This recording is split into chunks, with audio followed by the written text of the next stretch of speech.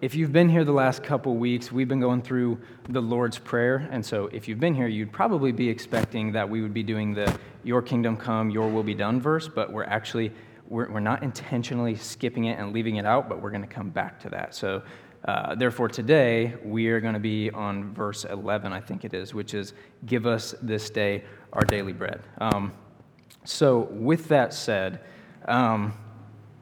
if you're a follower of Jesus, the odds are, at least I would assume, that you've probably been through a season of life where for an elongated period of time, it seems like God kind of keeps trying to teach you the same lesson over and over and over. And I think there's a couple of different reasons for that. I think one of those reasons is maybe it's that we just aren't getting it, whatever that lesson is, that we're not getting it and God just needs to keep drilling it into us. Or maybe it's just that God wants us to get it in a really deep way. One of those lessons for me is kind of on what we're going to be talking about today, but one of those lessons for me is just like my need for God. And I know that sounds really, really simple and basic, and it's probably like, well, yeah, duh, you need God. But really, it's more of a question I feel like God's kind of been challenging me with, which is, do you actually live like you really need me? And then what does that show people who don't know me? What does your life and how you live it show people who don't know me? So today, what we're going to spend most of our time doing is we're going to really be kind of trying to follow suit in what I think Jesus was trying to do when he was giving us the Lord's Prayer, which was really pushing back against the cultural lies of the day. So the Lord's Prayer, it actually falls within this passage called the Sermon on the Mount. So in the Sermon on the Mount, what Jesus was doing is he's up on literally this mountain, and he's speaking to these massive crowds of people. And what he's doing is he says a lot of things like, you've heard this said, but I say this. You've seen this done this way, but I say, do it this way. And so what he's doing is he's kind of pushing it back against these cultural lies of the day. Now, for the people he was talking to, a lot of it was like religious lies. It was kind of the way that like the Pharisees were modeling what it looks like to follow God. And Jesus was basically, what he was trying to say is, you guys have this whole thing wrong. Like the way you guys are doing it, it's not the way it should be done. Even right before the Lord's Prayer, Jesus says, don't pray like the hypocrites. He says, don't pray to be seen. Don't pray to be heard. He says, don't pray with a lot of words. Actually use fewer words. And so he's pushing back against this. So to fall in line with that today, I've kind of identified two cultural lies that I think the give us this day our daily bread verse kind of pushes back against. One of those lies, the first one, is the idea that God helps those that help themselves. Raise your hand if you've ever heard that phrase, that God helps those that help themselves. So while there might be a slight ounce of truth to that statement, I think that ultimately it's kind of a lie. And I think what it does is it causes us to lean towards self-reliance, and it totally causes us to step away from complete and total reliance on God. And that's really what the overarching theme of this verse is. The overarching theme, the kind of one-sentence summary, whenever I teach, I try to condense the whole message into a one-sentence summary. That way I make sure I'm not getting too far out of line. But the one-sentence summary for this particular verse is total reliance on God every moment of every day, one day at a time. So we're going to break that verse up into two parts. The give us this day our daily bread. Part one is going to be give us our daily bread, and then part two is going to be this day. Because I think both of those parts have a lot of really important implications for our lives. Really, specifically the this day part, because I don't think that Jesus ever spoke without intention. I don't think he just threw words out willy-nilly and was kind of like, oh, I'm going to say this just because I feel like it. So when Jesus says, give us this day our daily bread, I think that has a lot of meaning. It has a lot of intentionality behind it. And I think it speaks to the kind of rhythm and the kind of pace that God wants us to have with our life. And so both of those cultural lies that I talked about, combined, working together, I think what they do is they provide a barrier that actually keeps us from total reliance on God every moment of every day, one day at a time. So we'll start with the first one and the first part of this verse, which is the give us our daily bread, which is the counter to God helps those who help themselves. So, you kind of go back to the beginning and think about the way that God created us as people, right? God created us we're creatures, right? We are totally reliant on the one that created us. Now, though he did create us to work, he said, subdue the earth, he said, have dominion over it, and he wanted us to tend to his creation and to make it thrive. I'm not trying to say that we are supposed to be so reliant on God that we just sit around and do nothing and wait for God to drop everything in front of us. That's not what I'm saying. But what I'm saying is he built in to his creation these systems that force us to rely on him. I honestly never thought I would ever use this word once I got past 6th grade. I specifically didn't think I'd be using it in a sermon, but does everybody know what photosynthesis is? Yeah. So photosynthesis, never thought I'd use that word again. But it's for anybody that doesn't know, it's the process of how a plant basically takes the light from the sun and turns that into energy and helps itself grow, right? So God gave Adam and Eve the earth. He gave us as people the earth. And he said, subdue it, have dominion over it, make it thrive. So even when, for anybody that's a gardener in here, even when you plant something, even if you have a garden, you can tend it. There's a lot of things you can do. I don't know any of those things because I'm not a gardener. I don't really care for any of that. But there's things that you can do, right? There's specific ways that you cut off certain parts of the plant. You give it certain water. For some things, there's certain chemicals. And so I'm saying all that to say, we can control a lot of things in that process, but what we can't control is how that process works. We can't change and modify the fact that plant has to have sun and has to process it the way that God designed it to process it in order to grow.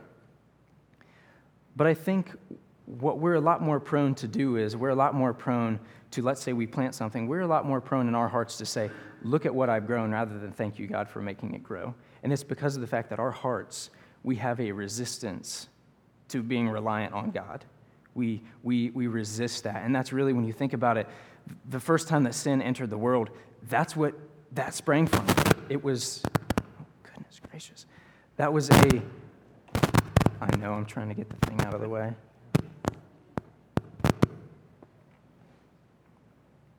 You're good. Thanks, buddy.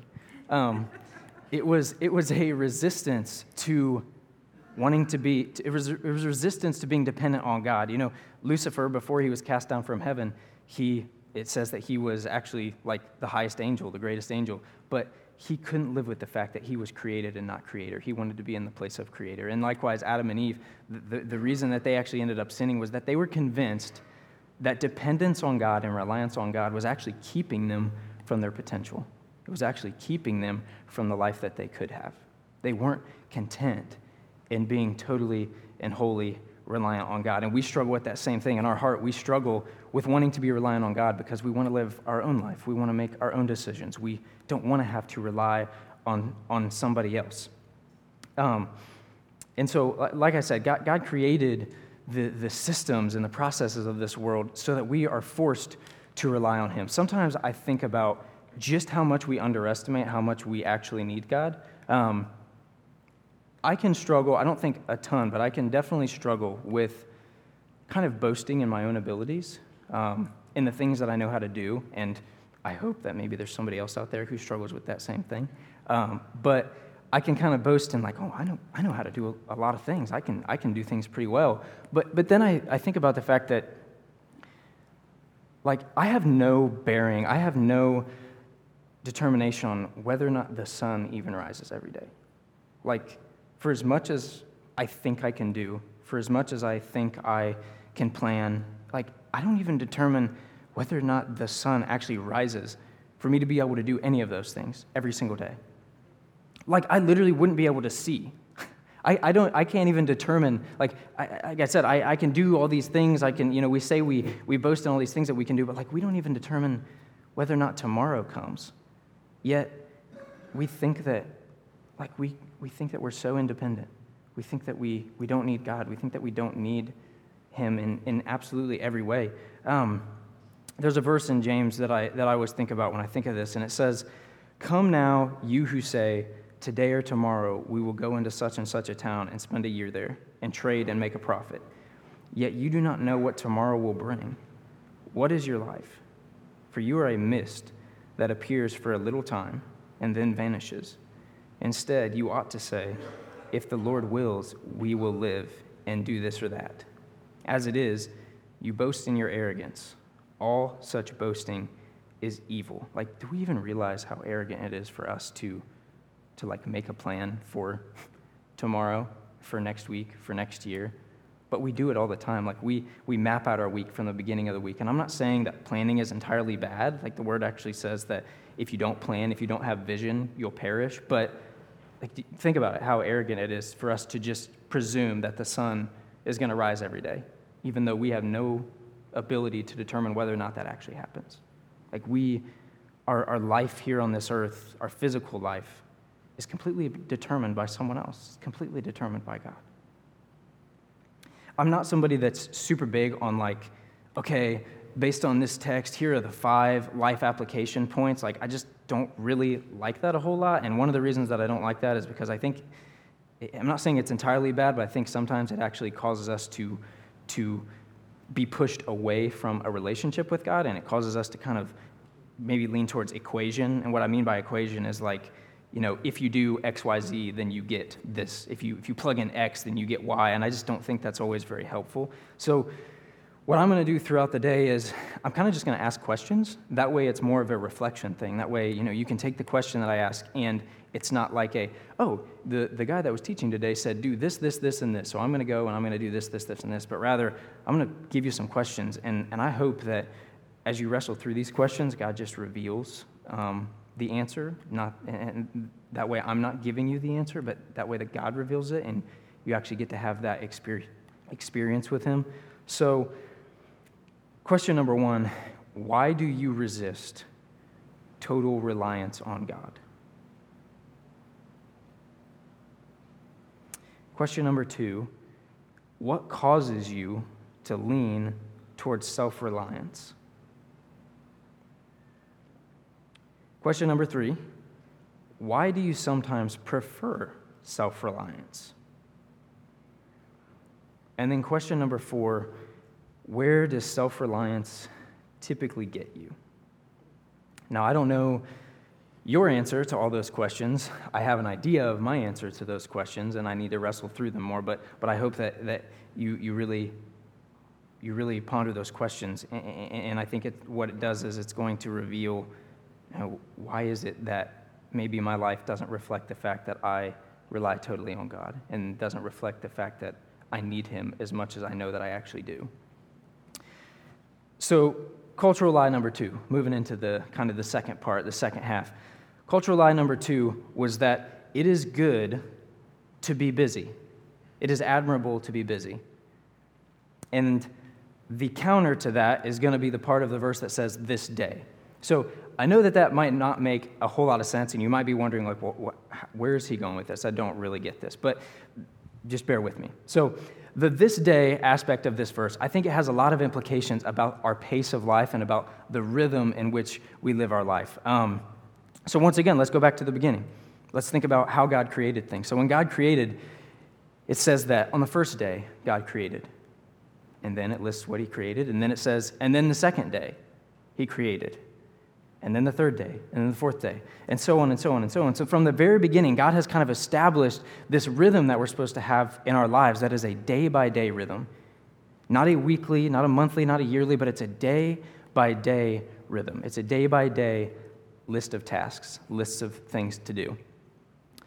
And then at the end of those days, God created a Sabbath, right? It says on the seventh day, God rested. Now, the intention of a Sabbath is so that we can focus. It's not really that we need the physical rest. We do need physical rest, but I think the heart behind a Sabbath is actually the fact that God created it so that we can focus on our relationship with him and our dependency on him. It had a lot less to do with like, I think they need some rest so they don't wear out like physically, and I think it's much more, I need them to be forced to stop trying to produce.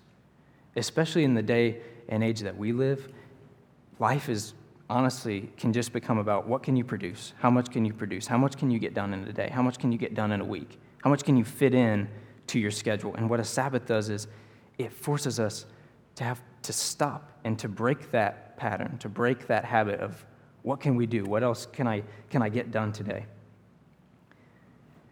Our lives can become so chaotic, and our lives become so busy. So I'm going to throw this out there real quick. So how many of you guys growing up or can still to this day like go on a vacation once a year or somewhere once or twice a year, however many times? Right. So growing up for me, we went on a vacation once every year, right? And so if you think about that, it's like, okay, God created us to have a Sabbath once a week, but the way that we've kind of morphed that is that we kind of have a period of rest once a year. So I can remember, and now still to this day, we usually go somewhere once a week. I can remember about a month before we leave, you kind of get into this mode where you say, I could just 4 more weeks, and then it's like just 2 more weeks, just 1 more week, just 3 more days, and you build it up and you look forward to this time where you're finally going to be able to get out of your chaotic, hectic, and unsustainable life to have a week-long break. But then what tends to happen is you get about 3 or 4 days into the vacation, you got about 2 or 3 days left, and this feeling of dread sets in, this feeling of dread of, dang it, it's almost over. Like the good part's over. Now I have to think about going back to my chaotic, hectic, and unsustainable life, right? Like think about why do we dread Mondays so bad? Why do Sunday nights sometimes typically suck? It's because of the fact that we're thinking about, I got to go back to work tomorrow. I got to go back to this crazy, unsustainable life. Think about it's the dread of going back to the life where when somebody asks you how your day is going or how you're doing, you say, oh man, been busy, been crazy. Oh man, sorry I forgot that. Sorry I dropped the ball on that. I got caught up in this. I mean, Bob and I were actually talking this week, and one of the things that, hope you don't care that I mentioned this, but one of the things he said was, he's like, yeah, my typical response is actually busy but good. And so I'm not like condemning that. I'm not saying that's like a bad thing, but still, like, why is it that when people ask us how we're doing, it's always something to do with how busy and overwhelmed our lives feel? It has nothing to do with, typically the response isn't, oh, things are going really well, this awesome thing happened, and I'm really thriving in this way, but rather it's, I kind of feel like I'm drowning when people ask how you're doing. Think about if Jesus would have said some of the things that we say today. Think about if Jesus would have said, if somebody said, hey, Jesus, how you doing today? And he would have said, oh, man, been crazy. Work's been busy. I haven't been able to sleep recently. Work's just been crazy. I've been overwhelmed. Like, Jesus never said anything like that. If you read through the Gospels, Jesus was actually never in a rush. He actually never seemed hurried. He had 3 years, which in some contexts sounds like a long time, but he had 3 years to convince the world pretty much that he was the Redeemer of the world. 3 years, that's not a whole lot of time considering the task at hand. But he never seemed rushed. Now, some people might say, well, yeah, he never seemed rushed. He knew what was going to happen. Well, I don't necessarily think that's the case. I mean, I don't know if he knew exactly what was going to happen in his earthly body here or not. I don't know. But I think the reason that he never seemed like he was in a rush was because how much he trusted God to meet the needs of the moment. You will never, in the Gospels, find Jesus talking about the plan for the next day, talking about the plan for the next week. Actually, it says stuff like this. It says, Jesus went to this place, and then he went here. And on his way here, he did this. It never talks about Jesus and his disciples saying, okay, we're gonna go to this place, we're gonna do these 3 things, we're gonna run into this person on our way there, and then, tomorrow we're gonna go to these 3 places and we're gonna get these couple things done. Like, that never happens. Like, Jesus lived his life in total reliance on God to meet the need of every moment, each and every day. But we don't do that. Like, I know for me, I can wake up in the day and I literally, like, my morning or my day is consumed thinking about what I need to do tomorrow, thinking about the things that I have to get done later in the week. For example, there is a pretty big test that I actually have to take this afternoon. So it is a huge temptation for me to be like, even while I'm up here thinking about like, man, once I get in with church, I'm going to have to go home and I'm going to study for a couple hours and I'm going to take this test and I'm going to get it done. And that's just continuously how we live our life. And what it does is it provides no opportunity for real rest. It provides no opportunity for soul rest, for sure, no opportunity for physical rest, and really, it provides little opportunity for communion with God, for a relationship with God. When Jesus would go and do things like teach, like he is in this sermon, or when he would go and heal, it actually says that, and a lot of times, he would go and pray after that. He would go away, and it says that every morning that Jesus, as was his custom, he would go and pray. He'd wake up early and pray. And it's because of the fact that Jesus knew how deeply he needed God. He knew he could not start a day without coming to God first. I wish that I could say that I wake up every single day and I spend X amount of time with God before I start my day, but I'll be honest, a lot of the days that's not what happens. A lot of the days it's wake up out of bed, put your feet on the floor and say, oh, I have a lot I have to do today. God help me. And then you get up. And like, especially for the season of life that we're in right now, like things are just kind of crazy. But like Jesus, like he never had that spirit about him. He never had that way of thinking. Like Jesus knew that he needed the Father for rejuvenation. I mean, he was the Son of God, and even he knew that he needed God to rejuvenate him. He needed God to encourage him. He needed God for guidance, and he needed God for rest. And Jesus knew that true rest was found in constant daily communion with God.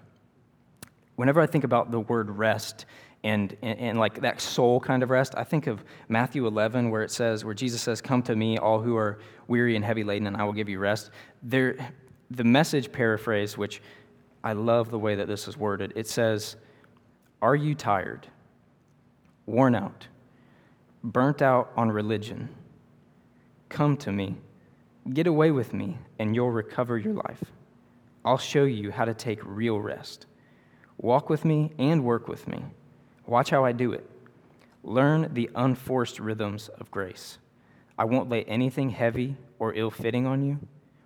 Keep company with me, and you'll learn to live freely and lightly. It says, recover your life. Get away with me and recover your life. Do we realize that our inability to stop trying to produce more, our inability to take rest, our inability to have free time, to have downtime, it is destroying our lives. It is destroying the kind of communion that we're supposed to have with God. Now, I'm sure that there are some people in here who do a really good job of managing their time well and having downtime and having free time. But I think as a culture, and that's what we're addressing right now, this kind of cultural lie that says it's good to be busy, it's almost like people almost praise you when you say that you're crazy busy. People almost be like, oh man, he's doing well, he's staying busy. It's like it's a good thing. But it's not. It's destroying our lives. And I think we can have a hard time actually knowing what it truly means to rely on God because we don't ever stop for long enough to realize where the chaos of our life has gotten us. Like we don't really, until you really stop and think about how fast of a pace we're living at, we don't realize how far we are from God.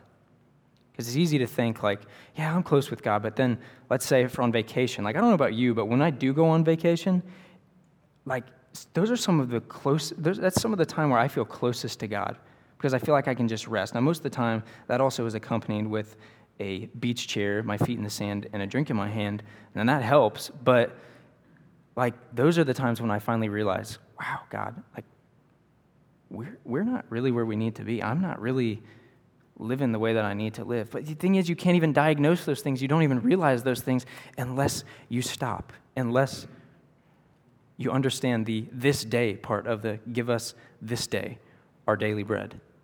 Give me what I need for today. Help me to focus on today and not the 500 things that I have to do later in this week. Help me to live in those unforced rhythms of grace. Help me to live in the moment, not 2 hours from the moment. Don't help me to approach Monday like it's a Monday, not approach Monday in anticipation of Friday. Like it's just, we've flipped that upside down. We've turned it over. And the only way that we can begin to truly rely on God is when we begin to build our lives around the kind of communion that we want with Him rather than building the kind of communion that we're having with Him around our lives. Now, I don't know if that makes sense, but what I'm trying to say is like, I think what happens is we choose the time that we have with God based on when our schedule allows, but really one of the things that Jesus modeled so well was actually building His schedule around His communion with God and His relationship with God. Now, what I always struggle with is like, well, how in the world am I supposed to go and work a job, work 40 hours a week? How am I supposed to do all that and build that around my communion with God? And honestly, my answer would be go read the Gospels, go read how Jesus did it, because He modeled perfectly how even though you have a lot you have to get done in a short period of time, how you can make your life revolve entirely around your reliance on God and not around the things that you have to get done. But baked within that is a question of, do you actually desire to have the time with God, or do you like just having a list of things to do? Do you prefer, it goes back to the question I asked earlier, do you prefer to be reliant on yourself? I think in a lot of ways that's actually the harder question of, not only do I really think I need God, but do I actually want God? And I think that the answer to that question reveals a lot more about our heart. So a couple other questions here as we kind of get close to wrapping up, and these ones are more in line with the this day, the counter to it's good to be busy lie. Question number one, what does it look like in your own life to get away with Jesus? Question number two, what areas of your life do you need to recover? Where do you need to recover your time? What does it look like to have total reliance on Him and abandon all reliance on self? And do you build your life around the kind of communion you want to have with Him, or do you build your communion with Him around the life you have? So as we wrap up today, I just encourage everybody, let's be people who embrace our dependency on God, not people who resist it. Let's embrace the fact that we need more than just ourselves to thrive. We need God. We need God. We need each other. We are in dire need of Him, more than we can comprehend, more than we can even fathom. And when we embrace that, we'll start to understand what true rest is. We'll start to understand what that looks like. We'll start to understand the kind of rhythm that God wants us to have. And it's then and only then that we'll be able to have total reliance on God every day, one day at a time. I told Anna that as I was going through this message, this is going to sound super cheesy. I said I have this really cheesy line, but I think it's actually good as far as walking away with something to remember. So earlier, I mentioned the fact that we need God to raise the sun, S-U-N, to have physical life, so that our physical life could be sustained. And I would say it's so much more true that we need God to raise the sun, S-O-N, to have spiritual life. I know that sounds cheesy, but it's kind of easy for me to remember, and it was something that stuck, so do with that what you will. But we don't only need God for food. We don't only need God for sustenance, but we need God in a much deeper way for our souls. Without Him, our souls will die. I don't know where you're at today. I don't know what kind of baggage you're walking into this room with today. But we need to acknowledge the truth that our souls, our everlasting souls, are in desperate need of God. And the good thing is nobody knows that more than God knows that. And so God acted. He sent Jesus. He sent Jesus so that our souls could be saved. He sent Jesus so that we could be forgiven. He sent Jesus so that we would know what true rest actually is, so that we could live this life thriving spiritually, not necessarily financially, not in any of those kind of ways, but He sent Jesus so that we can know what true life actually is. But the only way that we get there is if we realize that we need to be totally reliant on Him each day, every moment of every day. Let's pray.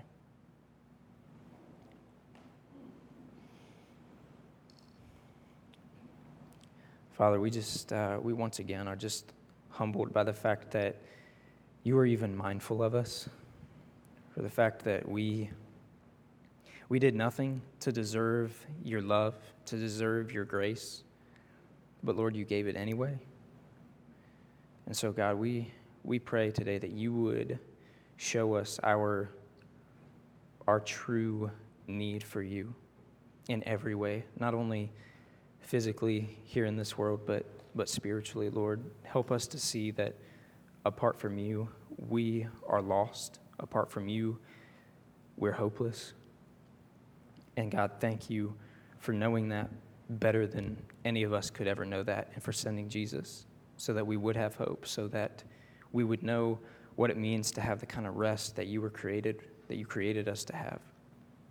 God, help us to pinpoint the areas of our life where maybe we need to change our rhythm, to pinpoint the areas of our life where maybe we need to realize that we're not so independent, but that, Lord, a lot of what we do is actually dependent on you and what you do. God, help us to not be people who just want a list of to-dos, who just want a list of application points, but Lord, help us to be people who care more about our relationship with you and our communion with you. Lord, help us wrestle with these questions today.